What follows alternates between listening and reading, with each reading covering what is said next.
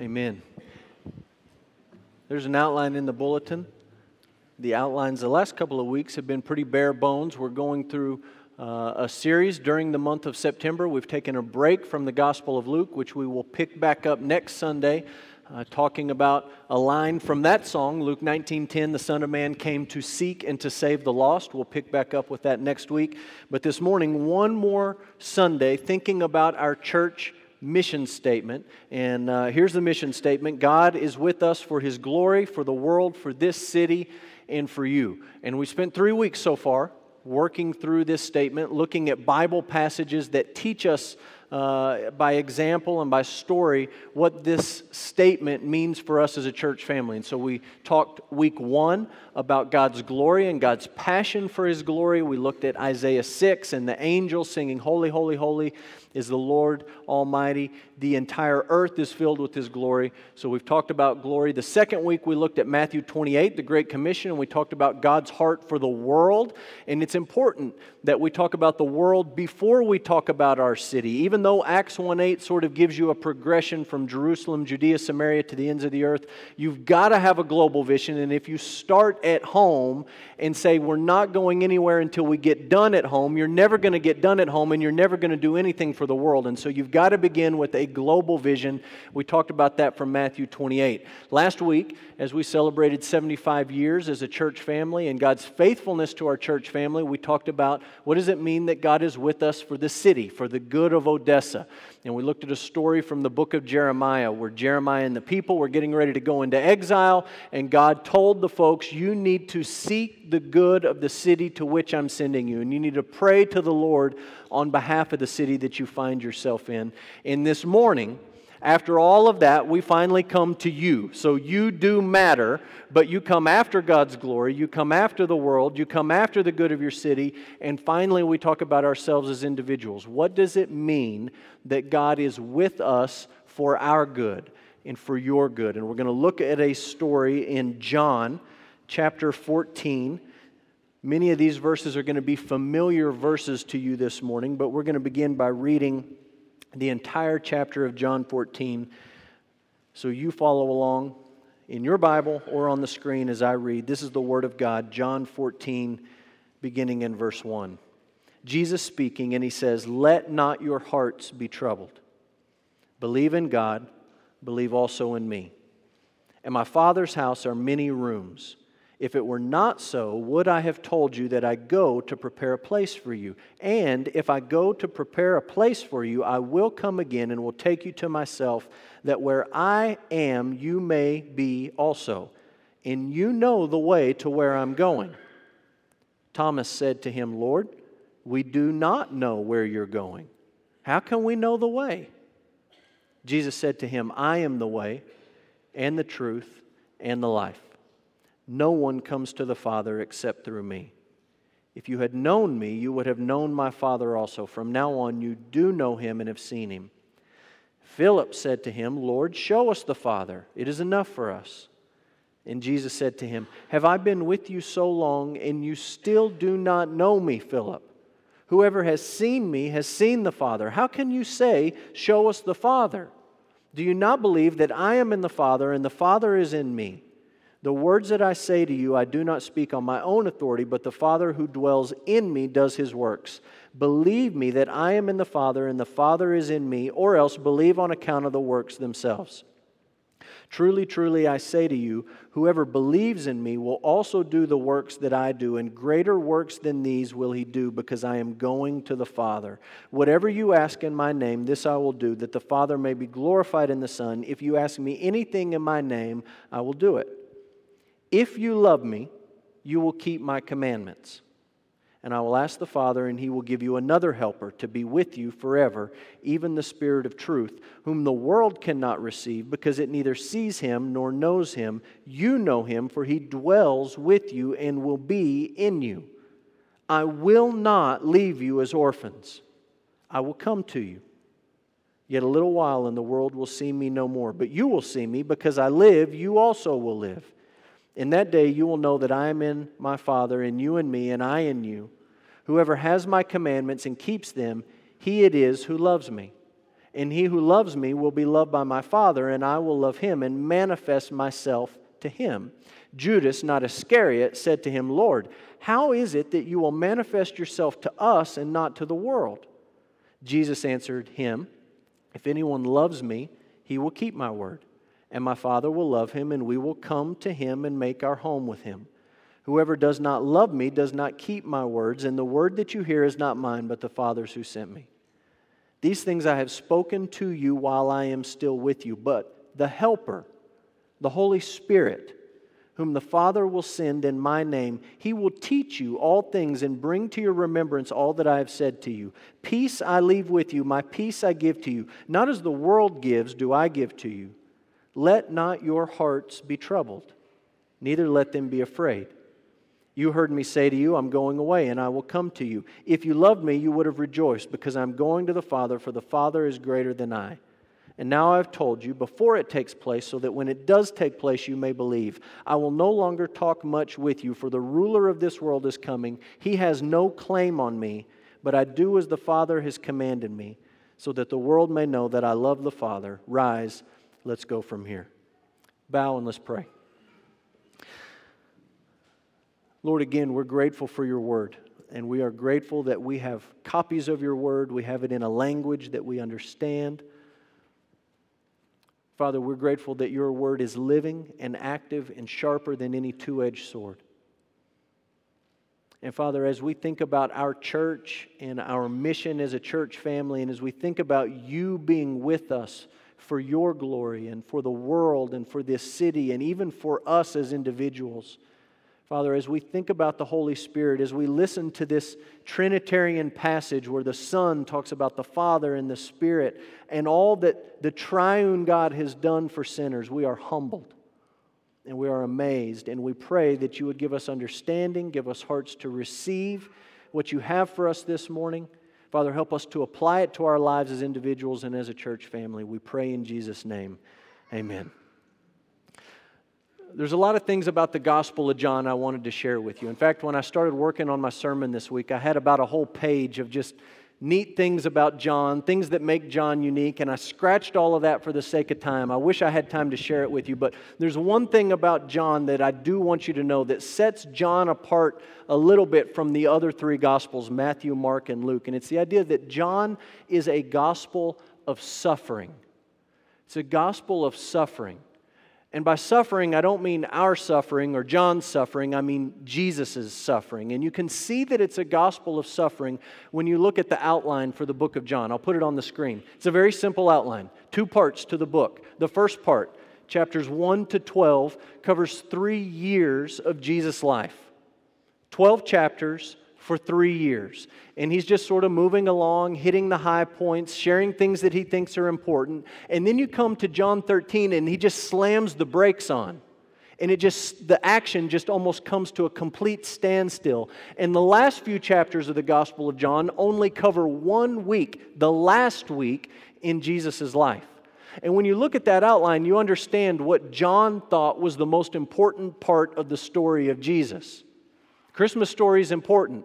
John didn't even include it. The miracles are important. John included some of them. The things that Jesus had to say about himself are important. John has some of that. But the most important thing that John wants you to take away from this book as a whole is the last week of Jesus' life. Passion Week, the week of his sufferings. And so our passage, John 14, fits neatly in this last week of Jesus' life. In fact, this is the night before Jesus dies on the cross for sinners. And he's sitting down and he's talking to his closest friends.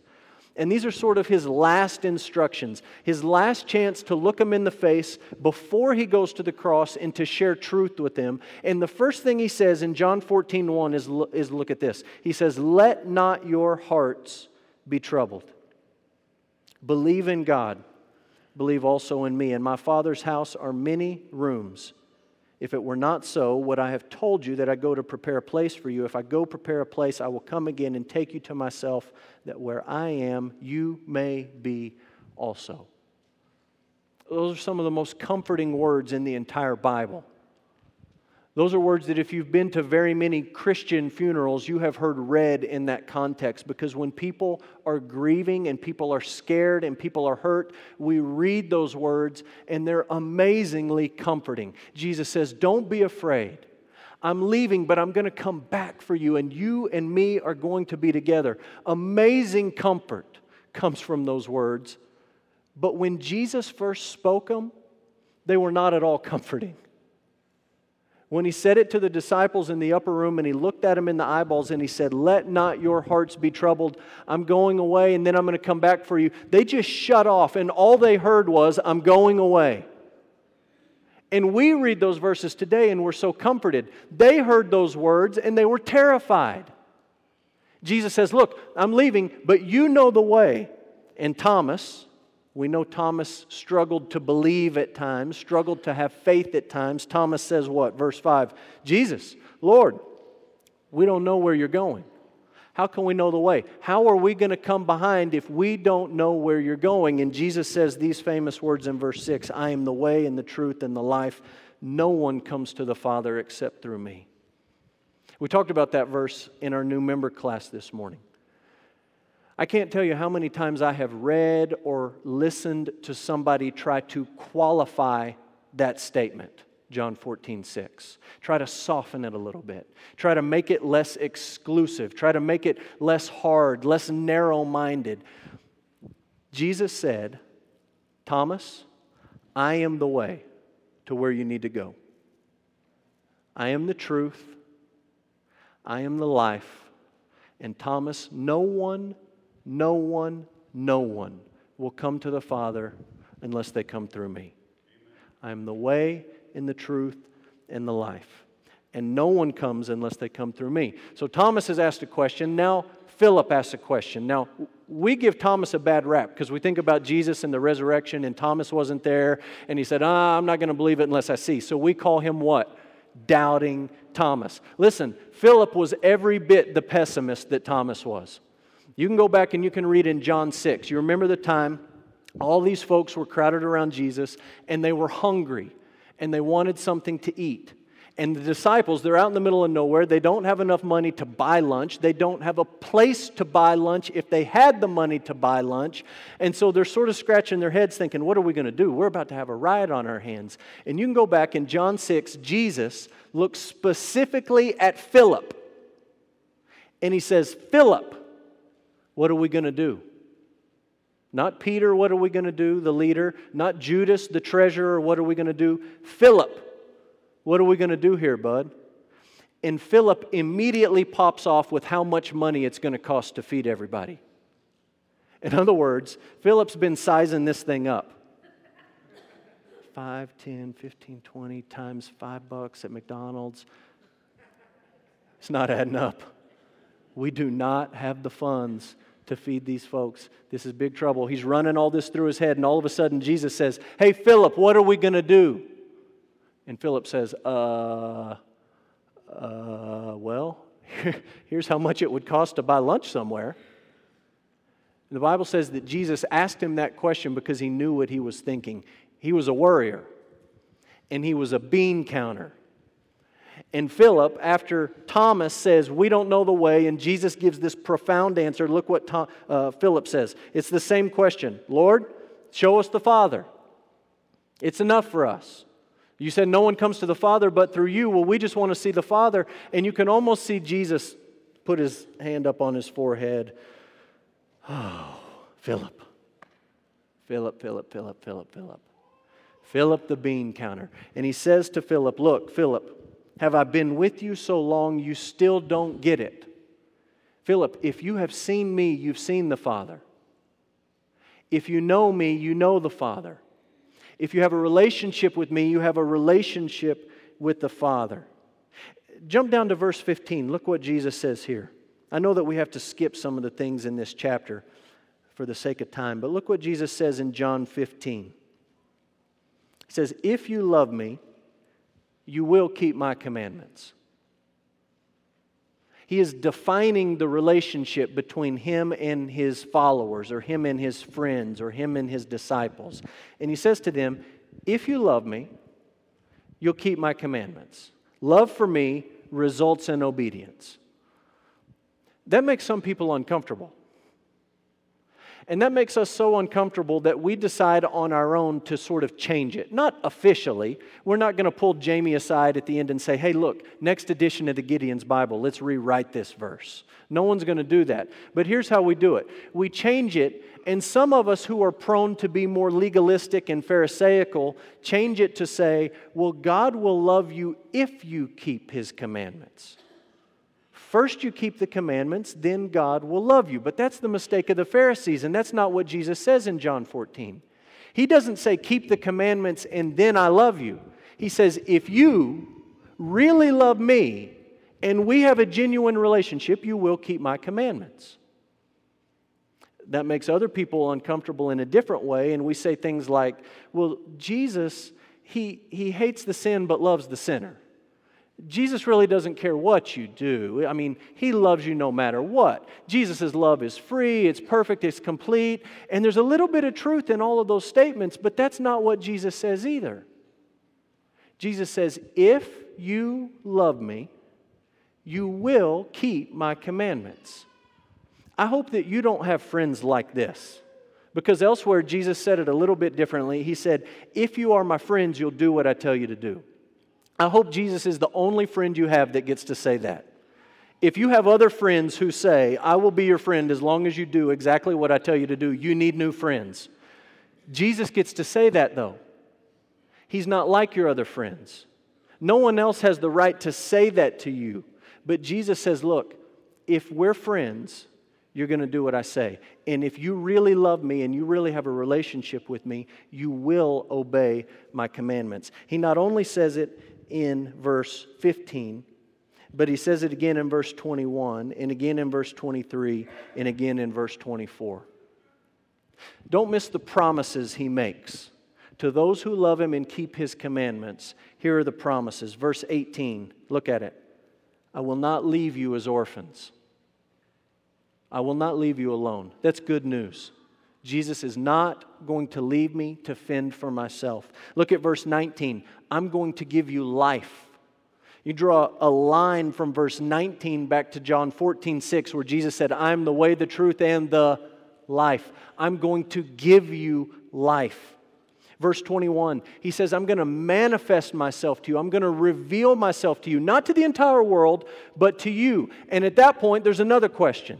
This time it is Judas, not Judas Iscariot, but one of the other disciples named Judas, the only time his words are recorded in Scripture. And here's his question, verse 22. Lord, Jesus, how will you manifest, reveal, how will you show yourself to us and not to the world?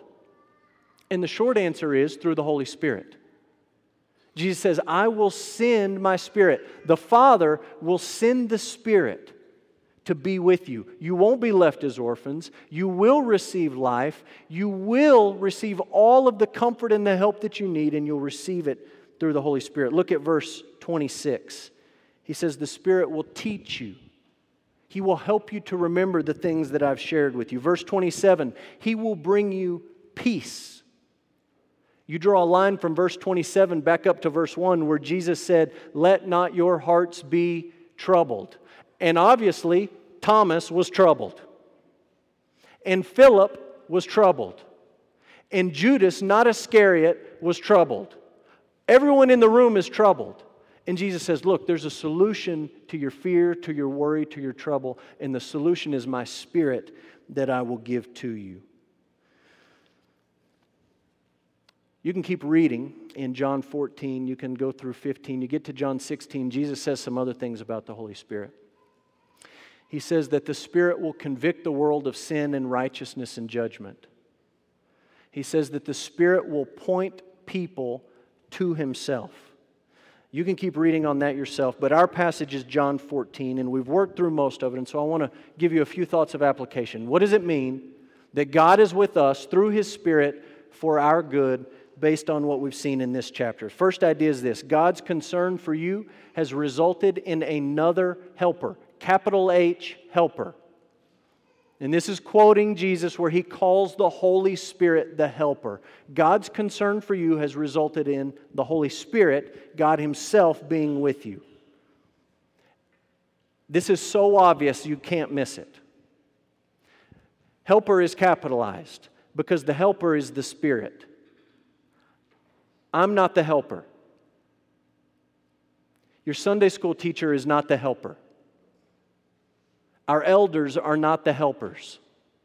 Our deacons, not the helpers. The people sitting next to you, not the helper. Emmanuel Baptist Church is not the helper. Sometimes I talk with folks who communicate an idea to me that goes something like this. Church let me down. Church did not come through for me. Church failed me. The church failed my family. I think about a friend of mine at a previous church who looked me in the eye and he said, look, this church failed me.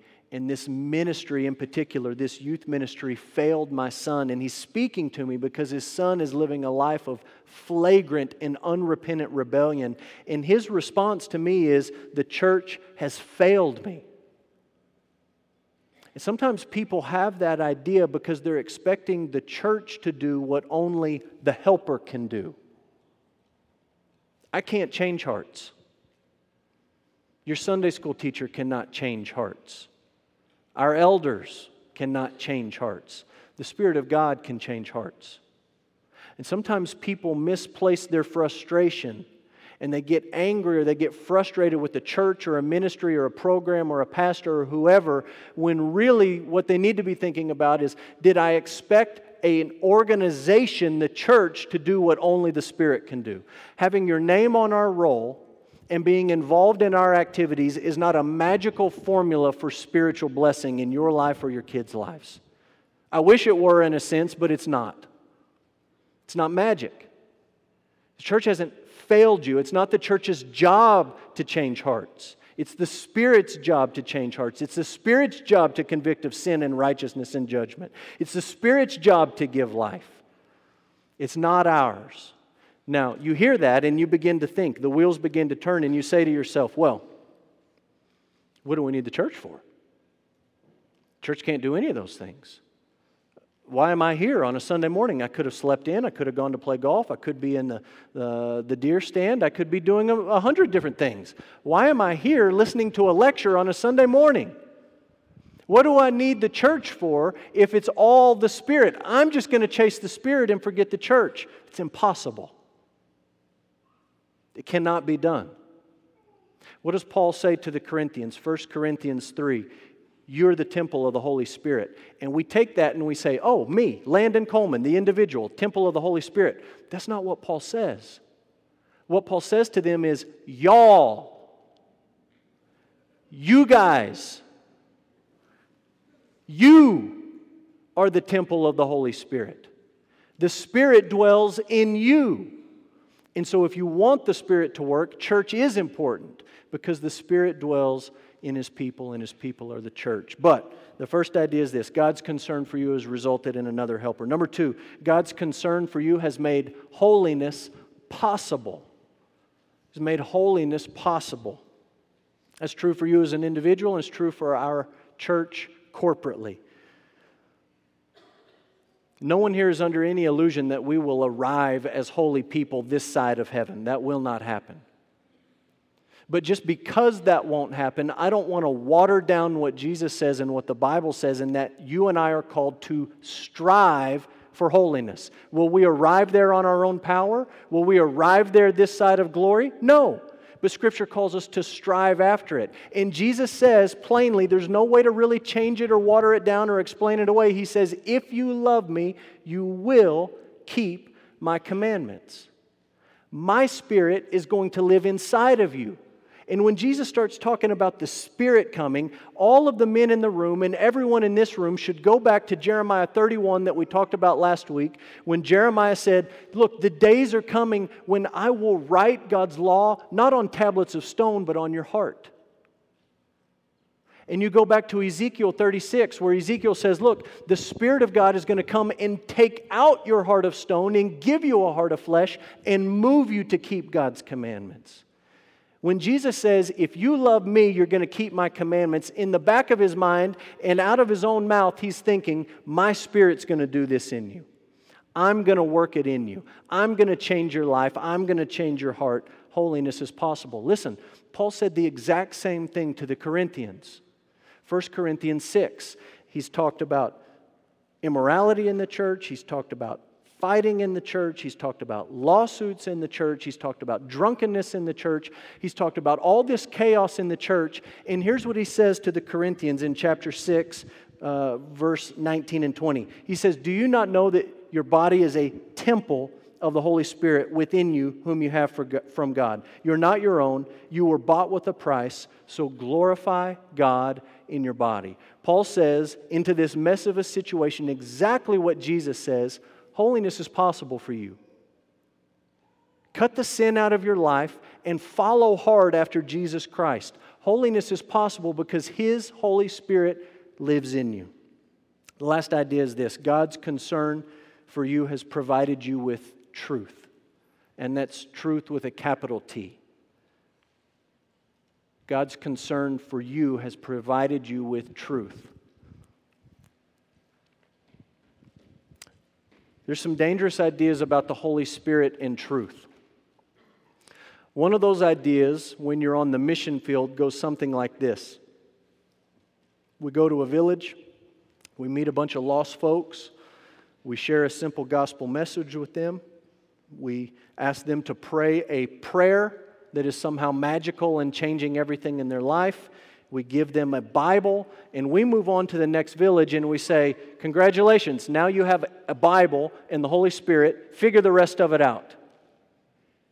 It's been disastrous around the world on the mission field. Missionaries come to a village and they say, "Yeah, well, some guy came and talked to us about Jesus, and we said some sort of little ritual thing, and he gave us this book, and then he said we're good to go. Figure the rest of it out. We don't know what to do." That's not the Great Commission. We talked about the Great Commission. Make disciples of all nations, baptizing them and teaching them to obey everything I commanded you. And as you do that, I'm with you to the end of the age. It looks different here. That's the mission field. But you see the same thing applied here, in that a bunch of people get together, they crack their Bibles open, they read John 14:6, and then they sit around and they talk about their feelings about that verse. Well, I feel like. Well, what I feel like. Well, I don't know. I was having my quiet time, and then this thing happened, and I think it was a sign, and then this happened, and I got this idea, and then an email came through from a friend, and I started, and I feel like, it doesn't matter what you feel. Forget the idea that the Holy Spirit is going to just mystically guide you into some kind of truth, and understand that God has provided you with truth in His Word. And the Spirit's job is not just to come to you when you're sitting at home and you feel warm and fuzzy and you're having your quiet time and He just zaps your brain with some sort of spiritual thought. The Spirit's job is to help you understand this book that He inspired, and the Spirit's job is to help you remember the things that you have learned from this book, and the Spirit's job is to point you towards Jesus.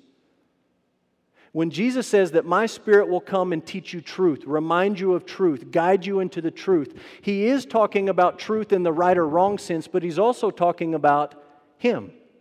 John 14:6, I am the way and the truth and the life. And the Spirit's job is to point people to me. And my hope and my prayer that in this series, as we've thought about what does it mean that God is with us for His glory, for the world, for the city, and for you, is that we have pointed you towards Jesus. My prayer for our church is that whatever we're doing, working with Gonzales Elementary, celebrating 75-year anniversary, preaching sermons, singing songs, whatever we're doing, that we are pointing you and directing you as the Spirit does towards Jesus. And so as we finish this morning, very simply and very basically, let me just end by pointing you towards Jesus. And let me remind you the context, not just in the Gospel of John, but in the Bible that this story fits in. The Bible says that God is holy, holy, holy. And there's a big problem because the Bible says that you and I are not. We're sinners. And our sin causes us to fall far short of God's holy standard. There is nothing you can do and nothing I can do, nothing a church can do to fix that problem. But God has done for us what we could never do for ourselves. And as we sang earlier, the Son of Man has come to seek and to save the lost. Jesus came to live a life of obedience for you, and He came to die to take your punishment. And as He speaks this word in John 14, He is hours away from dying your death. He died on the cross in your place. He rose from the grave 3 days later. And His demand, His command, His imperative on your life is very, very simple. Repent and believe. Turn away from your sin and turn to Jesus in faith. Stop trusting in your own ability to be right before God and start trusting in what Jesus has done for you. And His promise to you is mind-blowing. There is no way I can put it into words or say it with enough emotion to convey the magnitude of this promise that Jesus says, not only am I forgiving your sins, not only am I clothing you in my righteousness, but even though I'm now gone away, I will be with you to the end of the age. I will not leave you to fend for yourself. When I call you to repentance and faith, I'm not expecting you to even do that on your own. I'm sending my Spirit to give you life and to bring conviction and to point you towards me. You will not be alone because I will be with you. The Father will send my Spirit to be with you forever. My prayer for you is that that is real in your life. That there's been a moment in time or there's been a gradual build-up over time where you say, you know what, as I sit here today, I believe what you have said about God. I believe what you've said about me. I believe what you've said about Jesus, and I am rejoicing in the promise of His Spirit in my life. If that time has never come, and you say, I have no idea what you're talking about, but I want to understand it and I want it to be part of my life, then I want to visit with you. Corey wants to visit with you. One of our elders want to visit with you before you leave today. Let's pray together. Father, we love you. Your word is true. Your word is good. Father, we are thankful for the clarity of Scripture. We are thankful for the comforting words that Jesus spoke in John 14. Thank you for your Spirit. Father, we pray for those of us here who know you, that your Spirit would continue to work in us, to work through us, that you would bring to completion the work that you have started in us. Father, that as we work out our salvation with fear and trembling, we would acknowledge that you are the one through your Spirit working in us to will and to work for your good pleasure. Father, for those who are here who have never put their faith in Jesus, we want them to do it today. We pray for your Spirit to remove their heart of stone and give them a heart of flesh. Father, give them the courage to visit or to speak with somebody who can explain what it means to trust in Jesus before they leave this place today. Father, we love you. Be honored as we sing. We pray it in Jesus' name. Amen.